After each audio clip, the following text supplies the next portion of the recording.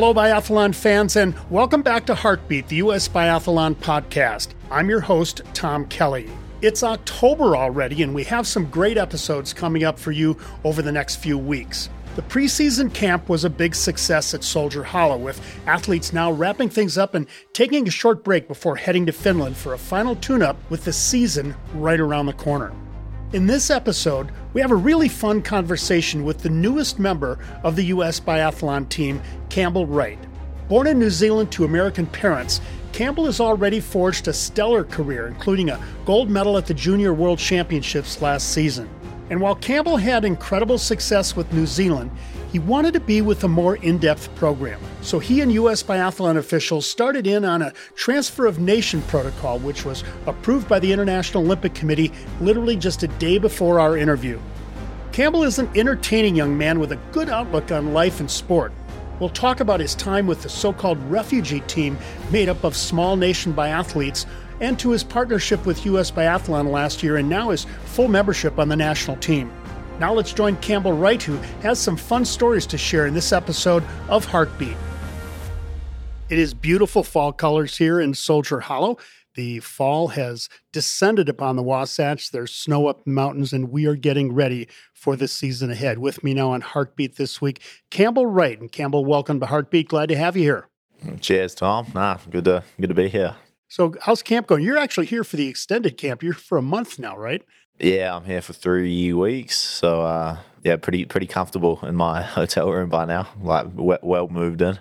Now, there's snow up in the mountains, but that's, of course, not what you're competing on or training on down here in the valley. But what are some of the things you're doing at this camp, and why is this camp so important in your preparation for the season? We're here for the altitude. That's the main reason we're here. So it's 1,800 meters, I think, where we're sleeping. So it's good to like build upon before the season, get 4 weeks of altitude, then go down for 3, because then your blood gets nice and thick, get some more red blood cells to carry oxygen to the muscles. So we're quicker, I think, is the idea behind it. What's a typical day at camp for you? Wake up, eat some oats, have a coffee, go train, and come back. And we have a lovely caterer who cooks us an amazing lunch, and then generally a nap, and then afternoon training, and then a little chill out, then dinner, also by the lovely caterer, and rinse and repeat for 3 weeks. Beautiful. And is your training consisting of a blend of roller skiing, shooting, strength work? Yeah. So all of the above. Generally, we'll have a combo session of roller skiing and shooting in the morning, and then the afternoon will either be a strength or a bike or a classic or something else just to change the muscles a wee bit. What's the importance of this? You talked about it a little bit with being at elevation, but we're doing this in the middle of October right now, getting towards the latter part of October pretty soon when this podcast will run. So you're just a little bit over a month out from the season now. You know, what will this do to get you ready to kick off your season in late November? Honestly, like physiology-wise, I don't really know. I kind of just come to the training camps and they say altitude's good. And you follow the directions, right? Yeah, it's honestly quite nice, like not really knowing what's happening. You're just like everyone says altitude's good, and they say we're going to altitude, and I say sweet. But if you want a better answer for that, you have to talk to one of the old boys or the coaches. I think they get it a bit more than me. But definitely a 3-week camp now is good. Okay, for the physiology at altitude, but also just getting all the team together and having good hard training sessions together, and being able to go to a place and just make biathlon your only real thing you got going on is a really good way to get quick, I think. So more from that way, just removes everything else in your life, and you can just eat, sleep, train. How many years have you done the camp here? Well, I've only been on the team 2 years, so this is my second time. It's a nice place to be for a month. Yeah, super nice. My first time here was at Junior Worlds, and I had a splendid time there. Good memories at the lovely Zermatt in Utah. Well, congratulations on getting the nationality switch from New Zealand to the USA. I know that is always a bit of an arduous process, but the IOC making its decision to give you status in the USA, that's something that's been important to you? Yeah, but once again, that's one of those things that I don't really have to handle all that much. It kind of just got done in the background, and everyone told me congratulations, and I was like, I didn't really do much, but thanks, I guess. But yeah, definitely there was a lot of paperwork to be done that luckily I didn't have to do because USA takes care of everything. Well, it's done now, and we're happy to have you on the team. Let's go back to your growing up in New Zealand. I think you were born in Rotorua on the Northern Island. Is that right? Yeah, yeah. And so just kind of tell me a little bit about your life in New Zealand and what ultimately got you on snow and got you to biathlon. Anyone who doesn't know, New Zealand's a pretty sweet place, like very nice, outdoors and mountains and so on and so forth. So pretty hard not to be into the outdoors. So I have a family of 3 brothers, so there's 4 boys, and of course, Mum wanted us to be tired at the end of the day, so she would send us out, go tire ourselves out, and whether that was biking or running or playing rugby or all of the other things that, I don't know, the great outdoors brings. So I always was sporty, come from a sporty family, and the skiing part in particular was just quite by coincidence. When we moved down to the South Island, our neighbours' parents started the cross-country skiing field. So obviously when you move to a new town, you introduce yourself to the neighbours, and they had kids who are our age. And the person who started up the cross-country skiing field in New Zealand, started up the snow farm, she was actually the one who took me skiing for the first time. She took me up snow farm for the first time, and she also took me to my first international race in Australia. Just me and her went over to the Joey Hoppet. How old were you then? I have no idea. Would have been pretty young. You're young though. Yeah. I would have been pretty young, probably like maybe, I want to say like 11. So she took me over to do that, and then she also helped set up my first exchange to the Northern Hemisphere.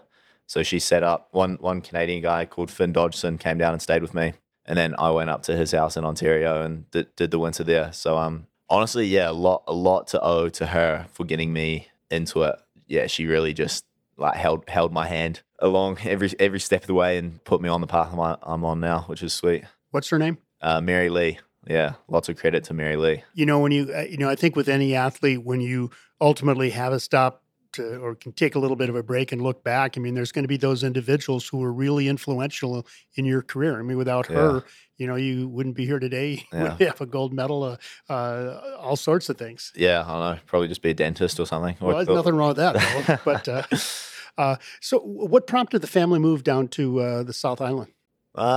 I don't really know. I was 8 at the time, so you don't really know much of what's happening when you're 8. So I kind of just went, and then, I think it was just like lifestyle. Wanaka's a beautiful place. If anyone's been there, they would see why someone wants to move there. But it's. I think that was the main reason. I haven't really asked my parents, to be honest, but yeah, maybe I'll do that after this. It'll come out in the film someday. Oh, yeah. Undoubtedly. And were you competing in biathlon at that point or just cross country? I was pretty cross-country specific. I actually didn't really like biathlon all that much. Even when I was like through to like 14, I was a lot more just like, I'm a skier. I like skiing. I'm good at skiing. I did a few national champs and whatever and just like missed 10 out of 10 and was like, yeah, I'm a bit rubbish at this. Not much point in me doing it. But the biathlon didn't come until a bit later, probably till I turned like 15. It was probably when I started shooting and actually taking it a bit more serious. When you were talking to me earlier about when you were young, did you have an opportunity to shoot a gun and just get accustomed to marksmanship a little bit?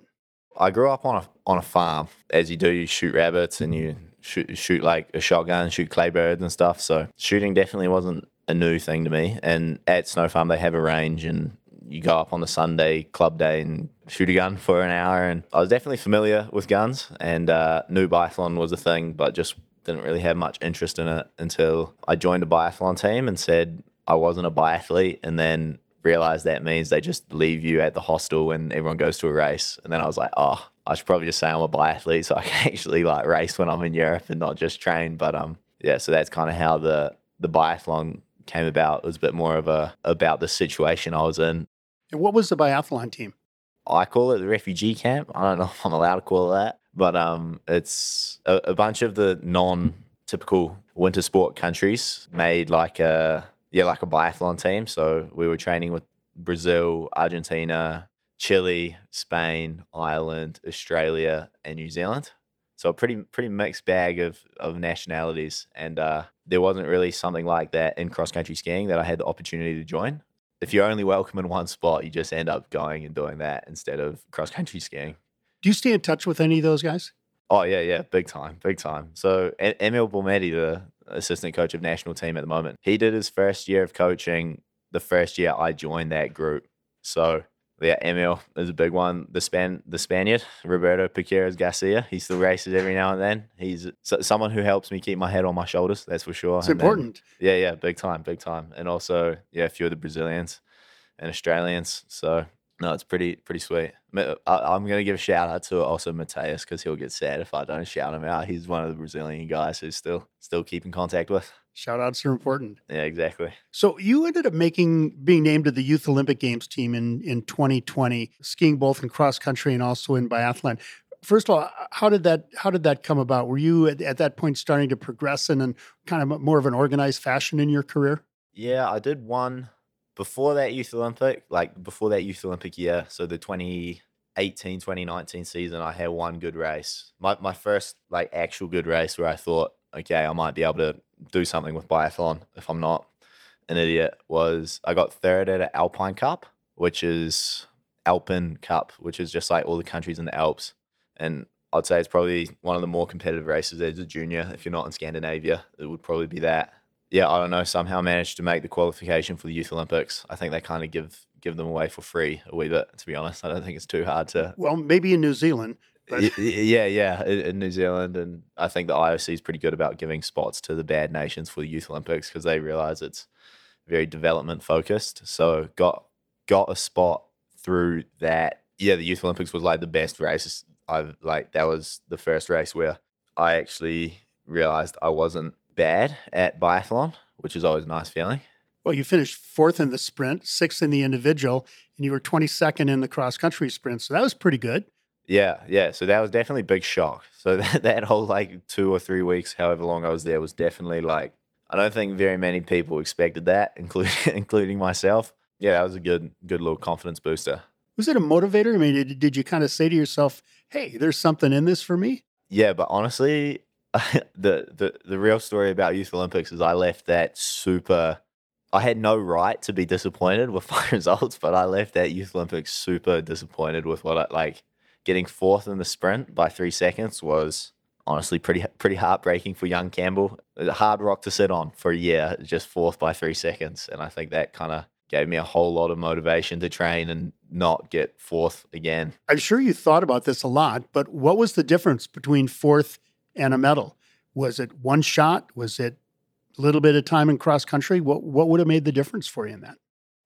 Yeah, on that day in particular, I just blew up quite dramatically. I quite like blowing up. So, just had a real rough last K and lost like 20 seconds.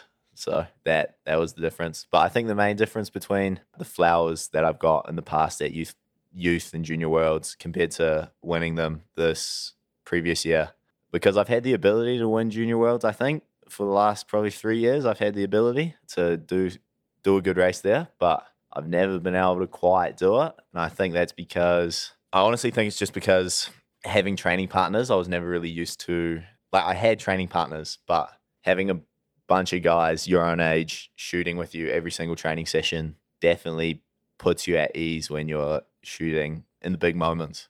And also falling over the years before in the shootings, like 0002, the year before in Soldier Hollow, to miss out on winning that race was also sucked quite a lot. But I think joining the US and training with the US for that year really helped me, just because the training environment every day in, day out, at camps like the one I'm on now, where you're just with a group of motivated guys who are always showing up, always shooting good, always shooting fast, always skiing well, makes you a little bit more comfy when you actually are in the race. We're going to get into this more a little bit later, but I want to touch on this since you're down the road on it. But it's that being together and having people to compete against who are good, who are really world class, and you've got that now with the U.S. team. That's really hugely impactful, isn't it? Oh yeah, massively.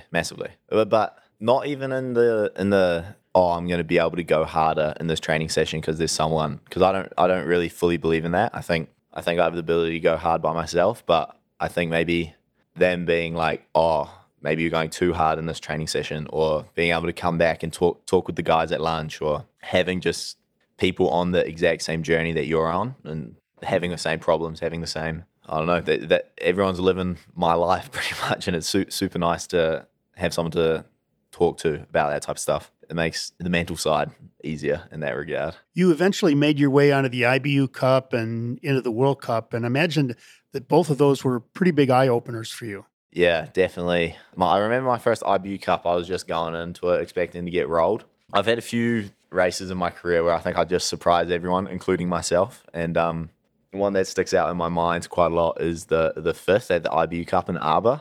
I think I was 18 and it was my first ever IBU Cup. Did the 2 sprints before. And when I got the fifth, I was like, I don't know. I don't even know what to think. I kind of thought it was like not real. I don't know how many more times in my career it's going to happen where I just completely overperform my expectations by like a lot, but it's definitely happened a few times in my career, Youth Olympic being one, and then IBU Cup being another, and then World Cup with the 15th being another time where I'm just like, don't really know how I did that, but I'm just not going to question it and be happy with the result. The overperforming though, your goals are going to go higher. Your expectations on yourself are going to go higher. So Yeah. It's going to be tougher to reach that. Scoring points as a teenager, that was a big deal on the World Cup. Yeah, I think I'm the second youngest. Second. Yeah, behind good old Bjorn Darlin. Yeah. So, that was pretty sweet.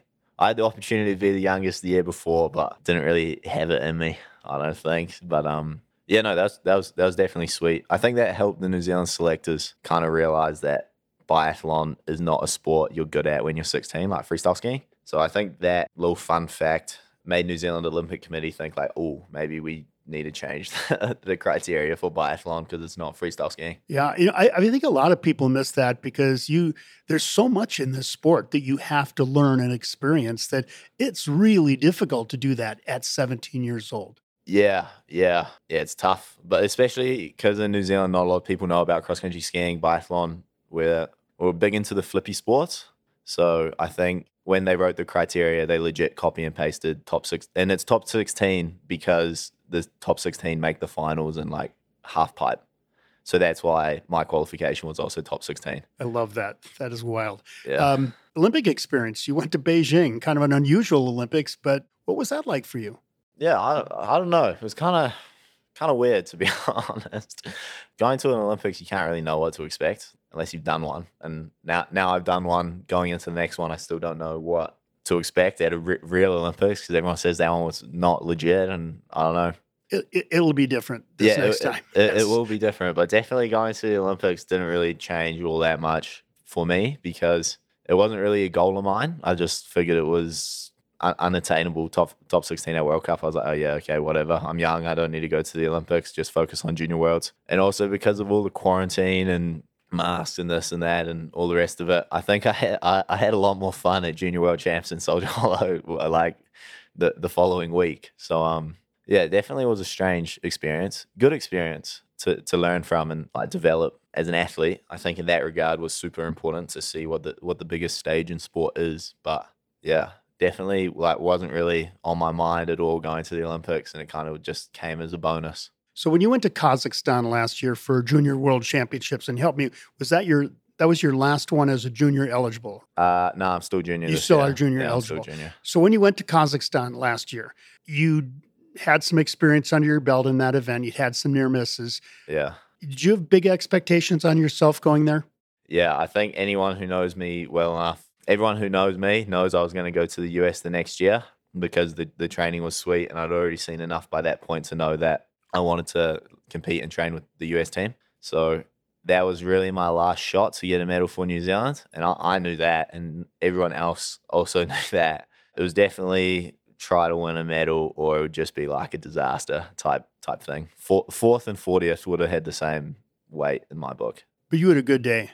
Yeah, I had a good day. You had a good day. Yeah, so that's good. It's always nice when you have a good day. And Maxime had a good day that same day, right? Yeah, same day. Got to share the podium with Max, which was just mega. Because we talked about it a lot. Because also he had, like, I don't know, I think any athlete that's somewhat competitive going to a championship race has big expectations on themselves. So me and Max had talked about Junior Worlds a lot in the trainings that year, that summer, at this camp this time last year. It was definitely at the forefront of our mind. And after the individual, like the first race, me and Max definitely didn't really do what we wanted to do. And we both knew that. All the coaches knew. Everyone knew we had bigger goals than what we did.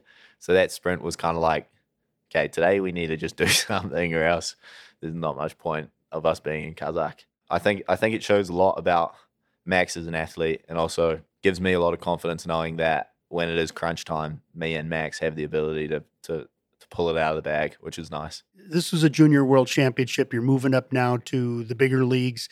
That gold medal winning experience, though, that's going to go with you, isn't it? That's going to be a little experience for you to have in the back of your mind to pull out when you need it. Yeah, definitely. Well, I remember in Soldier Hollow, I was also shooting for the win in the individual, and I missed 2 in that instance. And going into the final shooting, I knew I was shooting for a medal again in Kazakh because I had faster ski time and went clear. So I was just like, okay, going into that, I was like, you've been here before, just don't do what you did last time. So no, definitely it gives you a bit more tools in the tool belt to help with the next time you find yourself in that situation. We're with Campbell right here on Heartbeat. We're going to take a short break, and we'll be right back here to Soldier Hollow.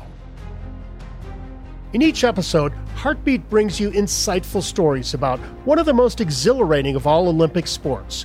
U.S. Biathlon thanks each of its sponsors that help us bring you each and every episode of the Heartbeat podcast.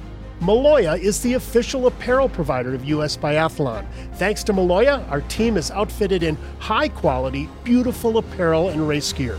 Not only does the U.S. Biathlon team stand out, but we race in comfortable, breathable suits that inspire confidence. Check it out at maloyaclothing.com.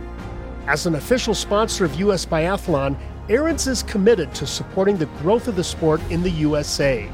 The so-called King of Snow is a global leader in snow removal equipment that keeps facilities and courses clear for training and competition.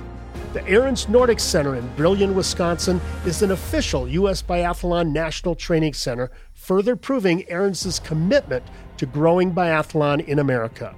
You can learn more at aaronsnordic.com. As the official education partner of U.S. Biathlon, Paul Smith's College takes pride in the programs that it has established to offer athletes a college education and sport-specific training, all nestled in New York's Adirondacks. Its reputation and standing as a college aligns with U.S. Biathlon's goals to support collegiate biathletes as they strive for both academic and athletic success. From an outstanding trail network to its 8-point biathlon range, Paul Smith's College is a great environment for athletes who want a small college located in a sports-centric region. To learn more, go to paulsmithsbobcats.com. Now let's get back to this episode of Heartbeat. And we're back on Heartbeat with Campbell right here at Soldier Hollow, the final preseason camp for the U.S. Biathlon national team. Let's talk about the move to America and joining up with the U.S. team. And you'd been training with the U.S. team for a few years now, right? Only last season. So I did one year like being on the team, but not really. Like a shadow member, I think is maybe a way to say it. But had 1 year of training with the team before.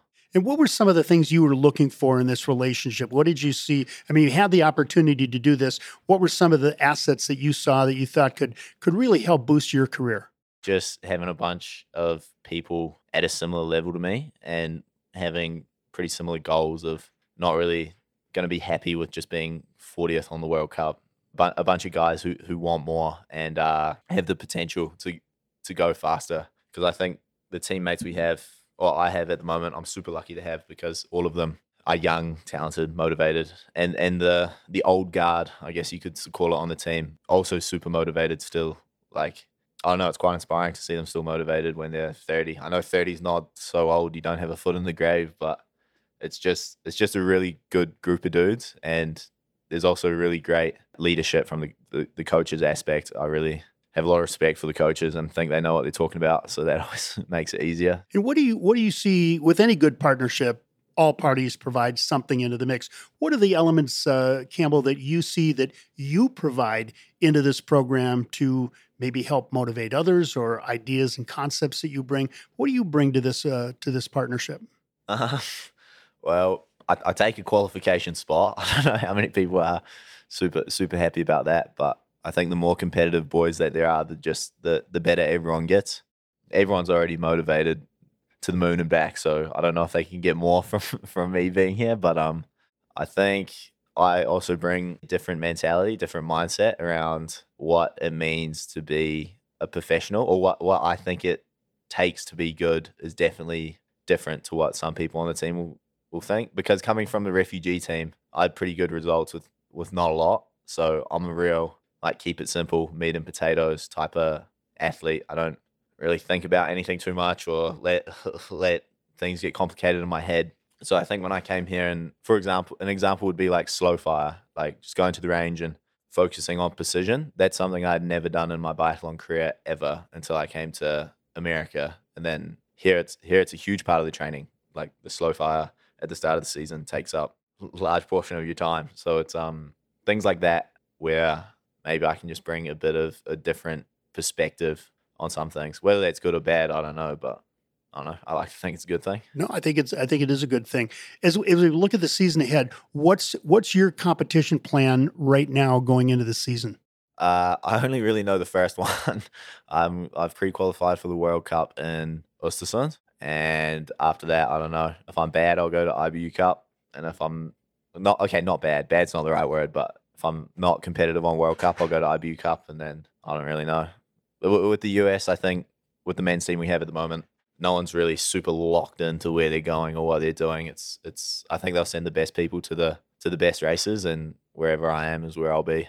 You have an opportunity to come back here to Soldier Hollow for the World Cup in March. What's your motivation to get back here and compete in front of your new home country? Definitely competing in front of the home country thing is something I'm gonna have to adjust to. Doesn't really sound 100% authentic coming off my lips, but I'm super excited for the men's relay at that race. I was looking at the schedule 2 days ago and realized they had a men's relay there. And I think being a part of the men's relay team, the US men's relay team in US World Cup will just be mega. I reckon that'll be sweet. Should be a good event. Yeah, should be a good event. We're going to move in now into our final section. I call this On Target, just a series of fun questions to wrap it up. First thing I want to know is what tunes are on your playlist right now? What tunes are on my playlist? Yeah. Well, my playlist is pretty sad boy oriented at the moment. I don't really know why, but what tunes are on my playlist? A bit of Joji, a bit of 9 to 5 by Dolly Parton. That's not really that sad, but I don't know, a bit of everything. How'd you get Dolly Parton in there? I don't know. Max played it in the van and I liked it, so I added it to my playlist. Okay, Max, it's on you now, buddy. Favorite biathlon venue? You've been around a little bit now. Have you kind of formulated a favorite venue you like? Yeah, Antholz. Yeah, I love it there. You've been to Antholz? Yeah. Like I think it's a good course. I like altitude. So yeah, absolutely gorgeous. Oh no, I take that back. Le Grand Bonnard. Le Grand Bonnard is sweet. Big fan of Le Grand Bonnard. It's beautiful.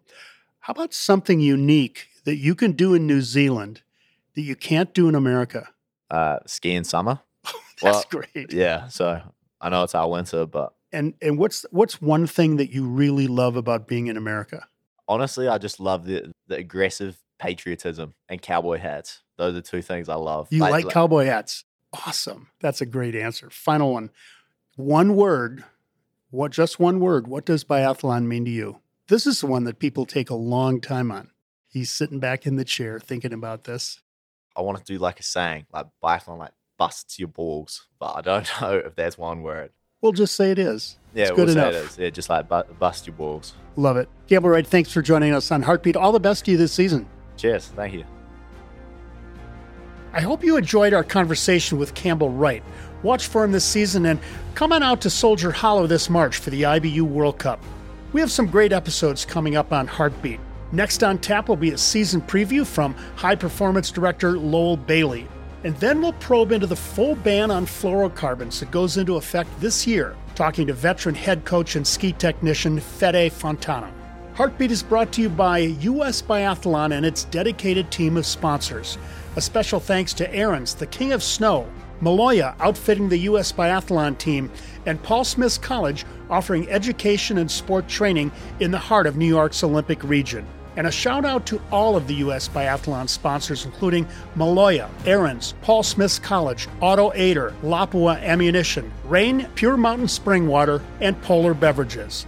That's it for this episode of Heartbeat. If you can, give us a review or hit the favorite button so you can stay up to date on the latest episodes as we continue to tell the stories of the people behind US Biathlon. I'm Tom Kelly, your host for Heartbeat, the US Biathlon podcast. We'll see you soon.